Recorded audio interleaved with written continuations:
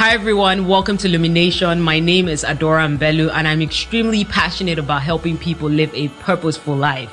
On this show, I'm going to be talking with so many amazing people whose journeys I hope will inspire you, will motivate you, and will empower you to do so many amazing things in this world, because I believe that you were made for greatness. And so I want you to listen to all of this stuff, and I want you to remind yourself that you are light.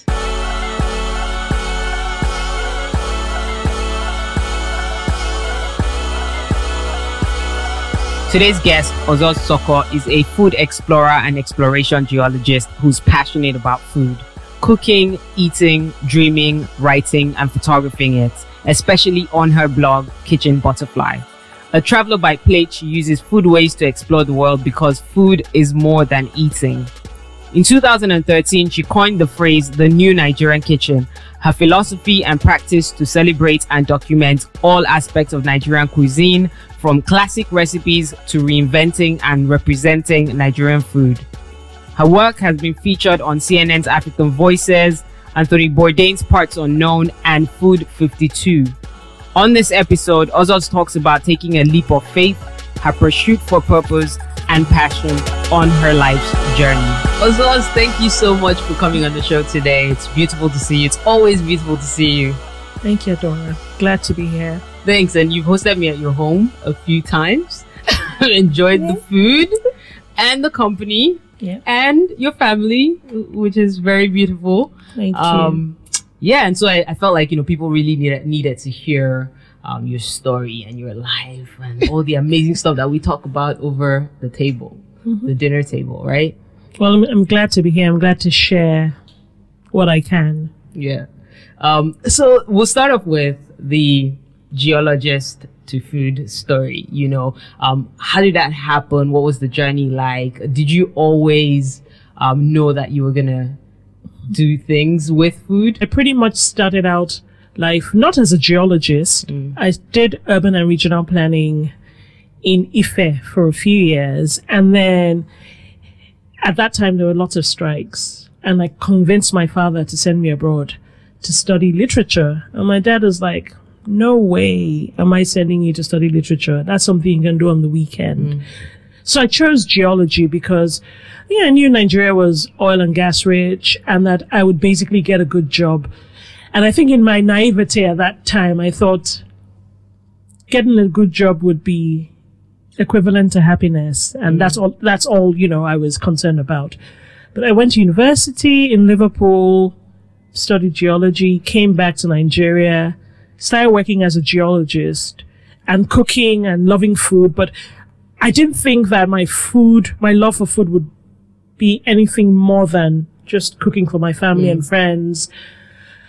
But in 2007, I moved to the Netherlands. At that time, I worked at Shell. So I moved to the Netherlands and I was really homesick and I was close to depression. And I said, I knew that I needed to find something, an outlet, something that would give me comfort outside of the constraints of work, 9 to 5, dealing with colleagues, leadership, and all of that. So I continued cooking. And then one night, my friend, it was a Friday night, I remember very clearly, my Mexican friend Paula came round to dinner and I was making Chinese. And while I was prepping everything, because I'd been at work that day, so I was cooking, after work, I was prepping everything, and she came and she sat down and was working on her blog, and I was cooking and I was thinking of how beautiful, like, the spring onions were and the bell peppers. And then I'm like, Paula writes a blog. Why can't I write a blog? I mean, it would bring together my love for food, writing, and photography. I was like, okay, I'm going to write a blog. This was in September of 2008. Right. And it took me 9 months because at that time I used to be a perfectionist, so everything had to be just right. So it took me 9 months to birth the blog. But in June of 2009, I started Kitchen Butterfly. And what happened is that all the depression that I felt at work, the unhappiness with performance reviews and bosses who didn't always mean what they said, and, colleagues who I felt sometimes were being underhand, I could finally channel all my anxiety, all my pain, unhappiness into this creative endeavor that was writing, cooking, and that was Kitchen Butterfly. And so that was the early movement from geologist full-time to geologist and food lover. Right. You know, side by side. And why did you call it Kitchen Butterfly? Okay. So around that time, my kids were young and there was a butterfly garden near where we live. Right. So when we went to the butterfly garden, and it was interesting because I could see all the stages of the butterfly. So I could see the egg, I could see the chrysalis, and all the stages from moth to when the butterflies emerge from the cocoon. And when I thought back to my journey as someone who grew up not eating till she was 9 and, you know, in and out of hospital and really stressing my parents, to traveling abroad and going to Wimpy, which is like one of the early fast food joints. My father took my sister and I ate a hamburger for the first time without threat or tears, you know. My father was shocked. He offered me a second one. I had it. I ate. I was too full. I cried. But there was that journey. There was that change in not eating to eating to a stage where I began to experiment. So for me, it was like a metamorphosis of sorts, which is quite similar to the butterfly. And I knew that I wanted the name to be rooted in the kitchen, because I feel like the kitchen is the birthplace of so many things. The kitchen and the dining table, but, you know, as a cradle, as a place where things begin, for me, it's the kitchen. That's beautiful. So, I'm sure a lot of people don't even know that, right? So they're like, oh, Kitchen Butterfly, where did she get it from? But that's a beautiful story to share. Now, I think maybe 1 or 2 years ago, we were talking about you taking the leap, making the leap out of full-time employment, and then, you know, doing this fully because it's something that you're extremely passionate about. And you were going through a period where you were so sure that this was a huge part of your purpose. You know, and it's like, I want to do this. Like, I feel comfortable doing this. Every time I express this, like, I feel like I'm in alignment with what it is that I'm meant to be doing, you know, and that was pretty much how you felt.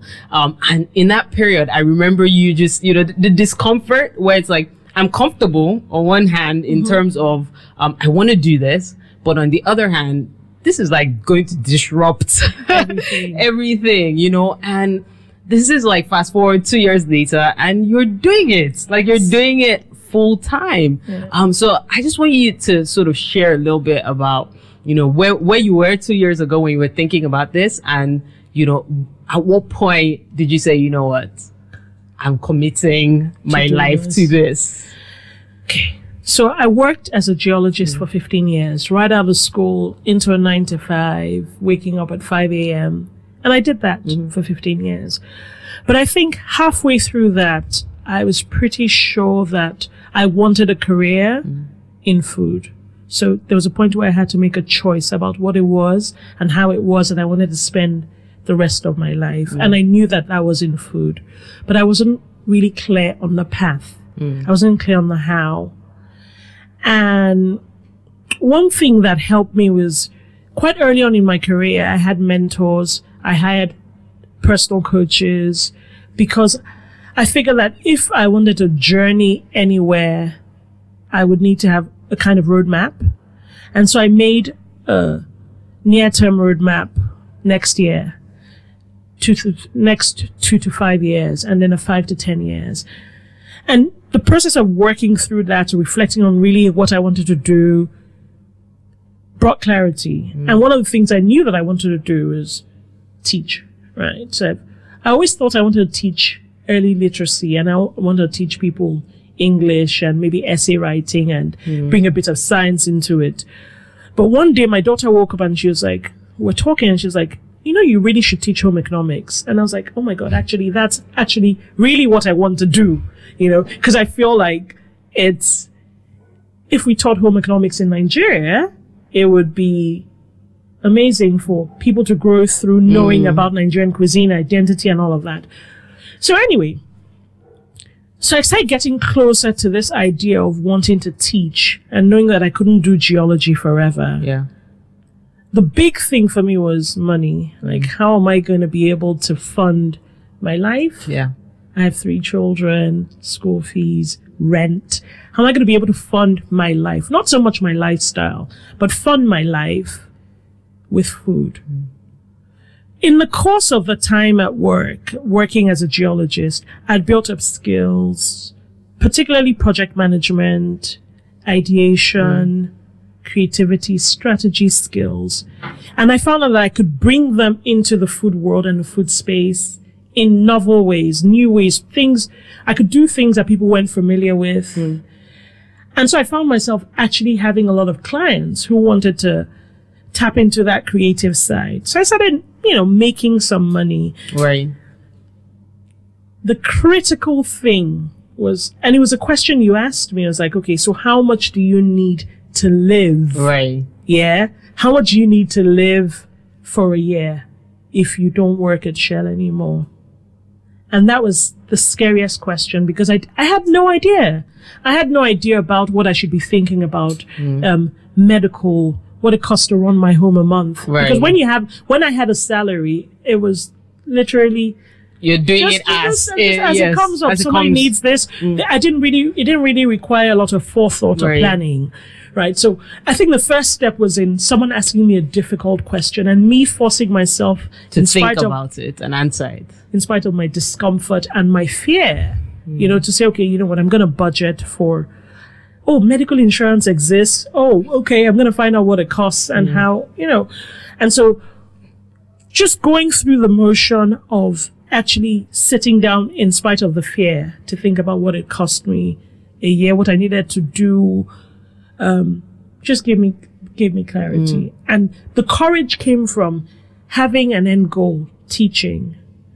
I could reverse engineer and backtrack and say, okay, to become a teacher, what do I need to do? And I figured out that I needed to go back to school. And I wanted to go back to school to study food, to do a degree in food studies. So having that further study in mind is really what propelled me to, because for further study, I had to apply.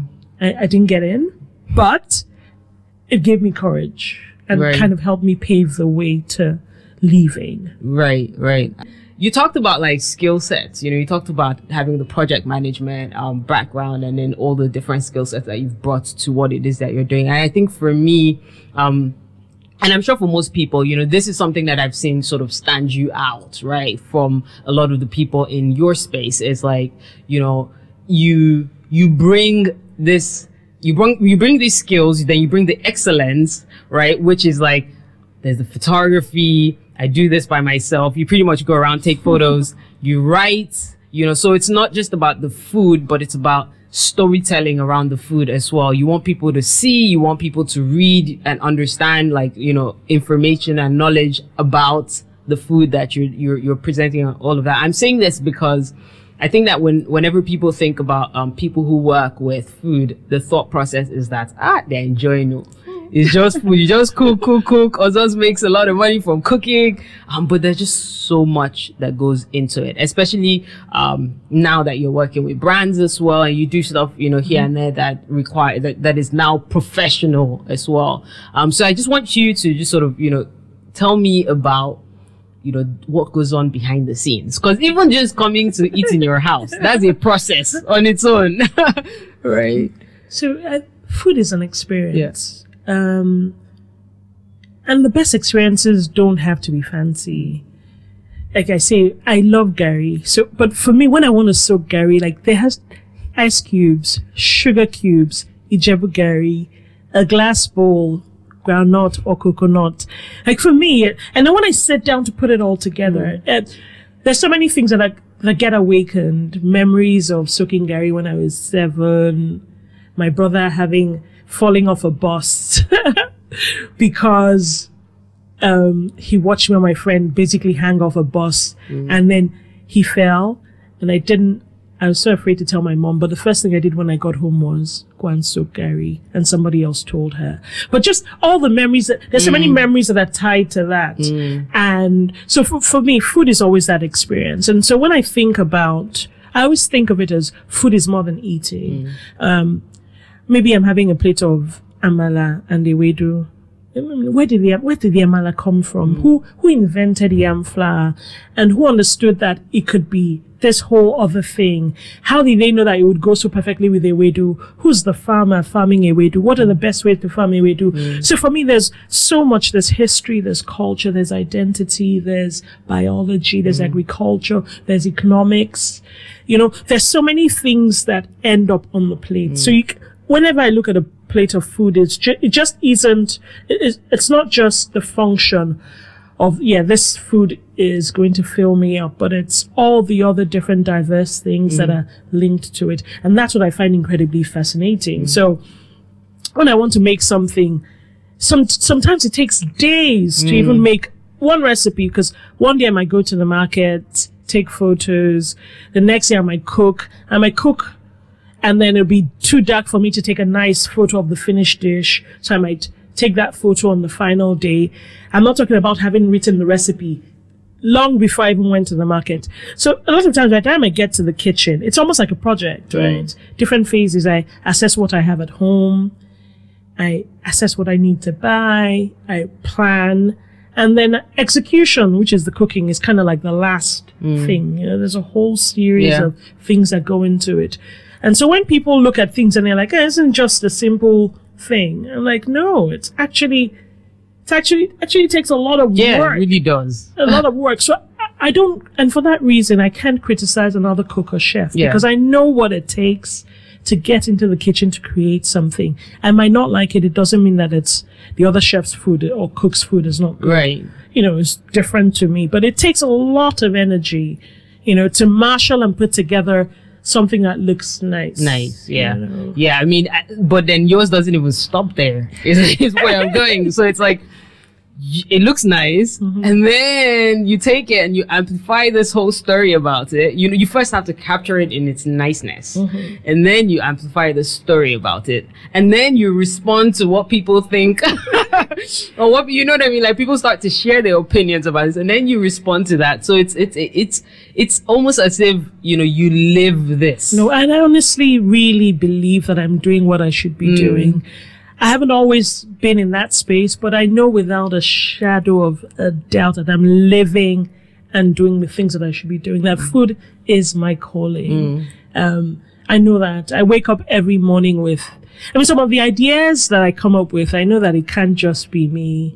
And some of the ways I have to share the story, it's beyond me. You know, it's beyond me. So if one person can find comfort, if one person can be inspired by the process or the look or something, if it can connect us in some way, because for instance, there's so many Nigerian dishes that you'll find in the Caribbean and in South and Central America. And if food can be that red thread that, you know, helps us understand each other and helps us even be more compassionate and kinder to one another, just from the simple fact that we have things in common, then, you know, I think that's the work that I'm called to do. Right. Is there ever a point in time where you maybe create something and then it doesn't turn out like you envisioned it? All the time. And, you know, and like, what lessons do you usually learn from moments like that? In 2010, I learned that you could learn more from failure than you could from success. I think before 2010, so in 2010 I attended this conference, Women in Networking, and I learned so many things. But one of them, like I said, is that you can learn from failure. Before that, I wouldn't have actively sat down to review my failures. But after then, I started doing that. So when a recipe fails, or when I fail in trying to communicate something to someone, I actually sit down and reflect on it. Okay, what happened here? What could I have done? Could I have done this earlier? Could I have communicated this in this way? But there are opportunities to see what you can do better next time, because there will be a next time. And having those lessons extracted from the failures actually help you prepare better. So I'm very open to failure. I feel less these days because I also spend more time preparing. And I think just that extra time up front, whether it's thinking about a recipe, thinking about when one thing goes in the pot or in the pan, thinking about remembering previous experiences where maybe adding something earlier changed the color, which had bad effect on the overall look of a dish. You know, remembering those things also goes into it. So there's a lot that goes into recreating post-failure. But failure is important. Failure is good. Failure is how you learn.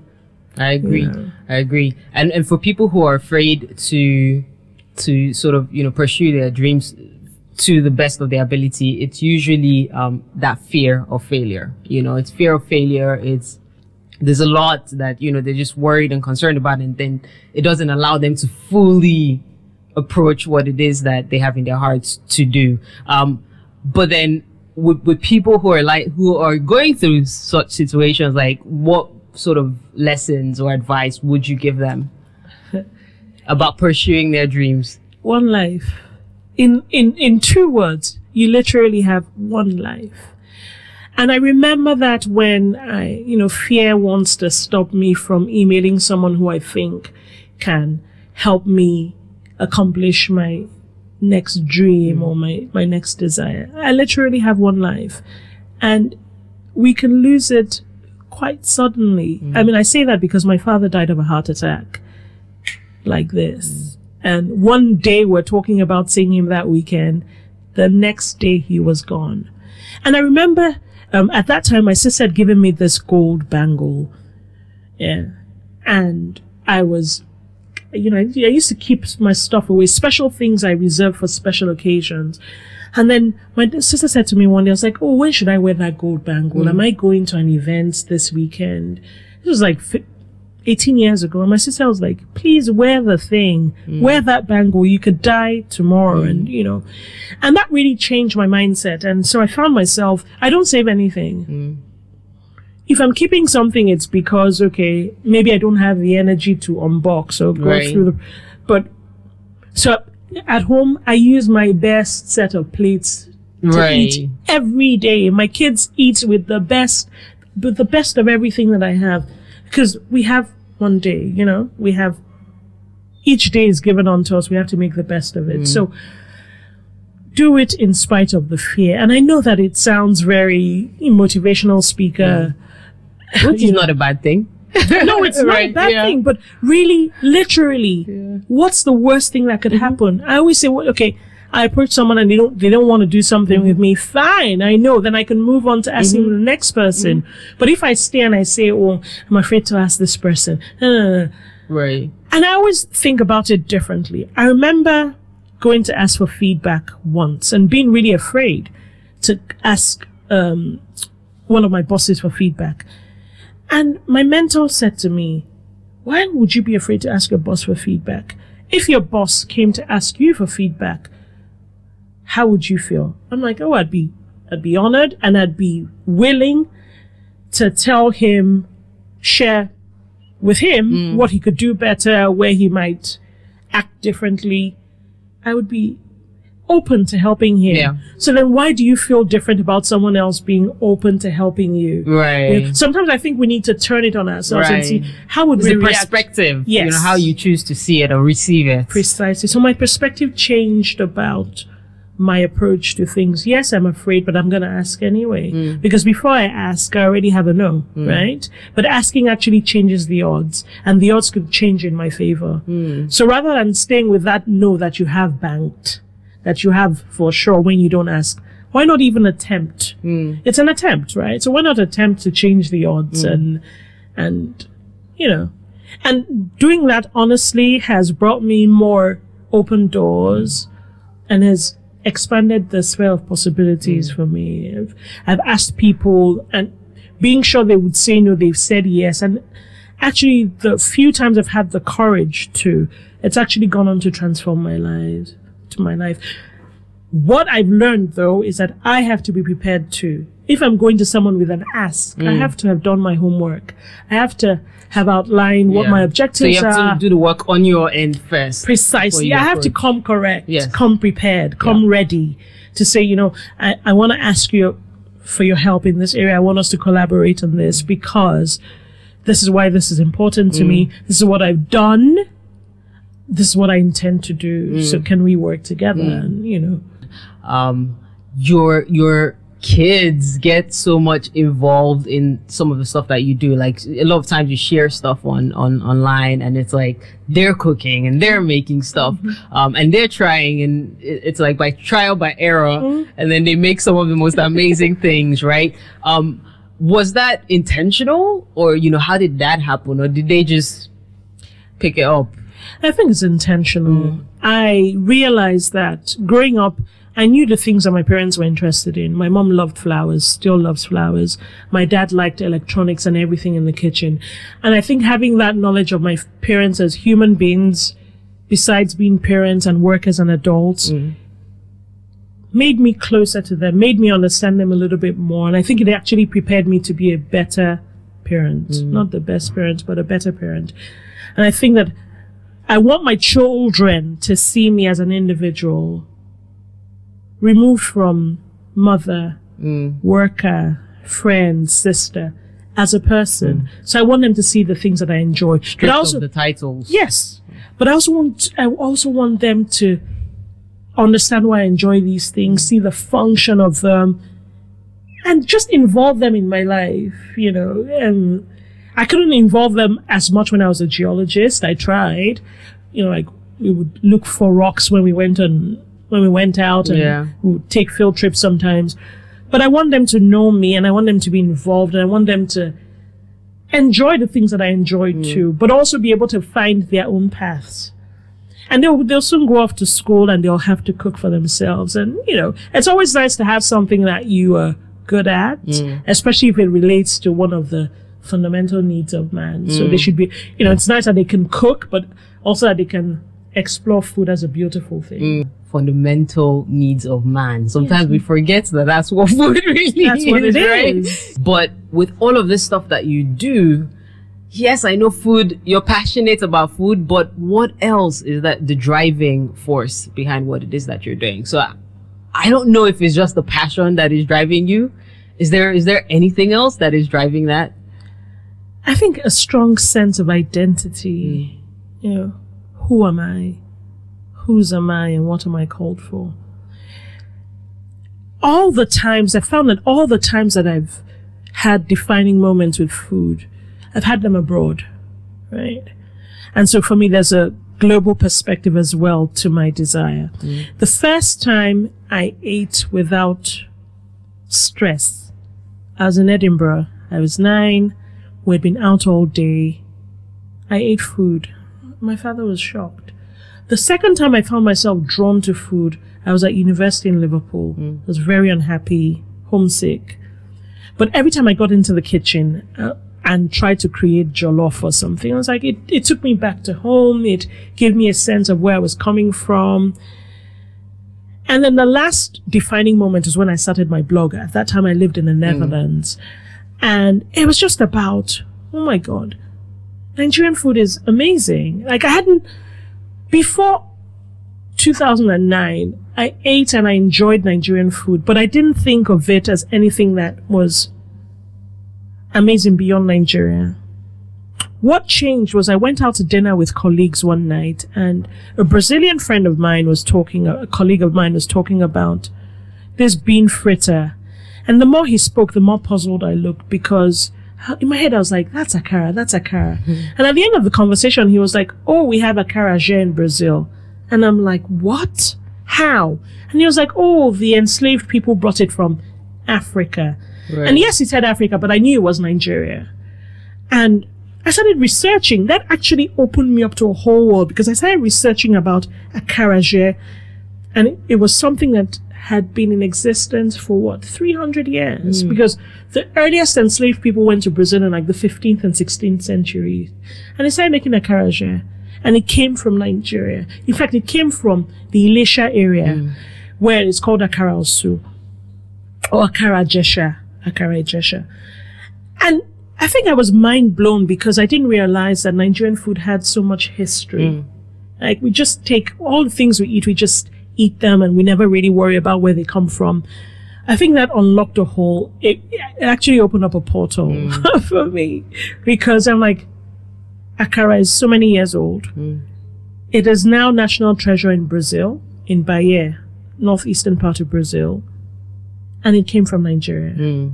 Why didn't I know about these connections? Why didn't I know about these roots? What else am I missing? What other things are rooted? What other Nigerian foods exist around the world? And with each research, I found out that, in Cuba, in El Salvador, so many parts of South and Central America and the Caribbean, there are foods that actually originated from Nigeria.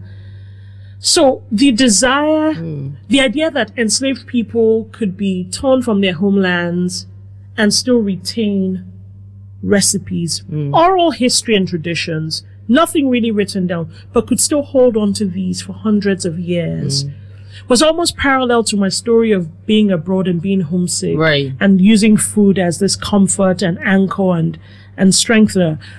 And I think just the fact that Nigerian food exists beyond, it exists beyond Nigerian borders or Nigeria's borders, was just mind-blowing. And I want to be part of the people who document that history and that culture and dig up stories and help people understand that we have food that's worthy of being celebrated around the world, that's worthy of being celebrated at home.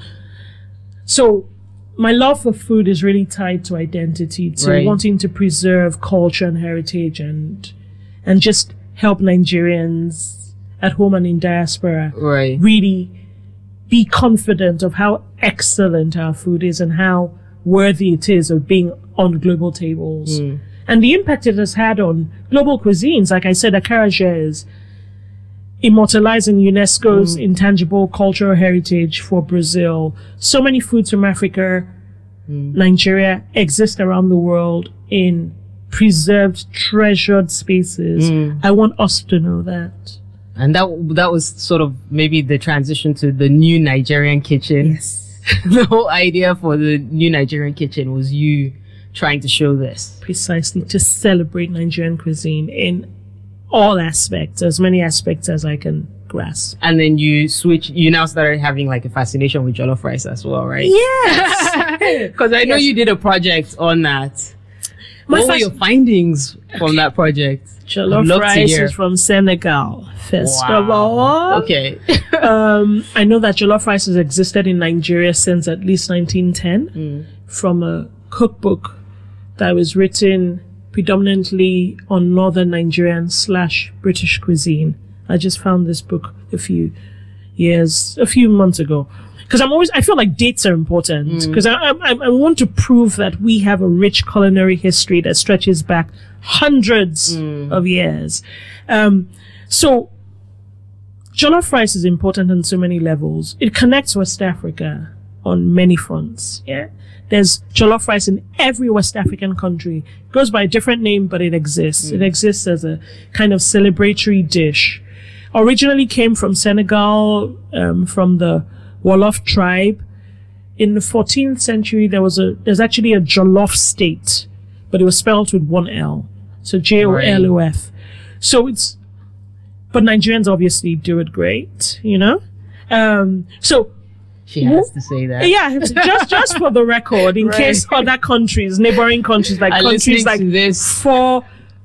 four borders away, starting with G, in case they want to contest. And you tried all the different ones. Yes. I think for me, it's the idea of how we're connected, but also how, even in the midst of that connection, we all have different expressions. I think it's almost akin to human beings. We're all human, and there are common threads that run through us, but we express ourselves and we show up in different ways, and they're not bad. One isn't necessarily better than the other. They're just different. And they're things that we can actually learn from the difference, things we can actually use to engage our senses. It's also interesting because though African rice is one of the 2 cultivated varieties of rice in the world, the other being Asian, a lot of the other ingredients from jollof went local to Africa. Right. So tomatoes came from South America, Bolivia, Peru. Chilies came from Mexico. Ginger originally came from Asia. Garlic, thyme that we use in our jollof rice came from the Mediterranean. curry powder is a British construct, but it has its roots in Indian cuisine. So for me, it's looking at all the different ingredients that come together to create this one pot. So melting pot is literal. Literal. They come from, like if you put all these things on a map, there's a spread across the world. And yes, we forcefully claim it as ours, but it's really a unification of sorts. And I feel like there's that approach to being able to absorb different things from different parts of the world, yet create something that is uniquely Nigerian or African or uniquely mine or yours. We're a product of different influences. And can you just tell me, like, a quote or a principle that you live by, and just tell me what that means to you? Quote. Well, it could be a principle, it could be just something that you live by.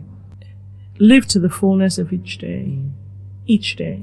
The day I determine that I'm going to watch Netflix, I do it to, like, when I leave, whether it's binge watching Suits or street food or something, when I'm done, I'm done. If that's my purpose for the day, that's my purpose for the day. And the funny thing is that sometimes I come away from those, almost every time I come away from those with ideas of what next. I come away inspired. To create something based on something I've seen in my recreational period, something I've seen in my downtime or my resting time. Fired up, clarity, direction, inspiration. I'm very much about balance, about fulfilling all the aspects of, if I think of life as like a pie chart, each segment has its purpose, and no segment should take precedence over everything else. When I worked, one of the things that scared me was work impacted everything. So if I failed at work, everything else was horrible. It didn't matter whether I was a good mother. I would see myself as a bad mother, a bad parent, bad friend. Work colored everything. But I had to learn that work was just one slice of that pie. And I could deal with what it was at work. It required me learning to deal with stuff. Whereas, I used to want to run away from things. But just this approach and perspective made me stand up and made me bolder about confronting aspects of my life that I wasn't happy with and just dealing with them as difficult as they were. Because I knew that if I didn't do that, it would just cast a cloud over everything. So just each segment has its importance. Spirituality, rest, recreation, time for creativity, TV, whatever it is, it has its purpose, and that's important for you to realize. And I've also learned to drop my hero complex. I used to be, I can save the world. Something is happening. I'll source to the rescue. But I realized that is silly of me, one. And also that literally I can't save the world. Yes. I can try to make things better. But just this enormous pressure and burden to be and to do, no, not anymore. No. Especially not after 40. No way. I love it. No way. No. I love the new Ozols too. I cannot go and kill myself. It's important to know that, and that's beautiful to hear. Thank you so much, Ozols, for being on the show. Thank you so much for sharing so much of yourself on this. Where can people find you online? First space, my blog, kitchenbutterfly.com. Instagram, my current preferred journaling tool, I think of it. That's what I think of Instagram as. At Kitchen Butterfly. Twitter, at Kitchen Butterfly, but no E in the kitchen. Occasionally Facebook, Ozols Soko. Thank you for having me on. It's awesome. It was beautiful experience. Thank you. Thanks so much. I appreciate it. Thank you. What's up, Lumination Tribe? Subscribe to this channel for more insightful and impactful learning. Check out our website, luminaworld.com, for show episodes, resources, and events. Let's continue this journey of growth.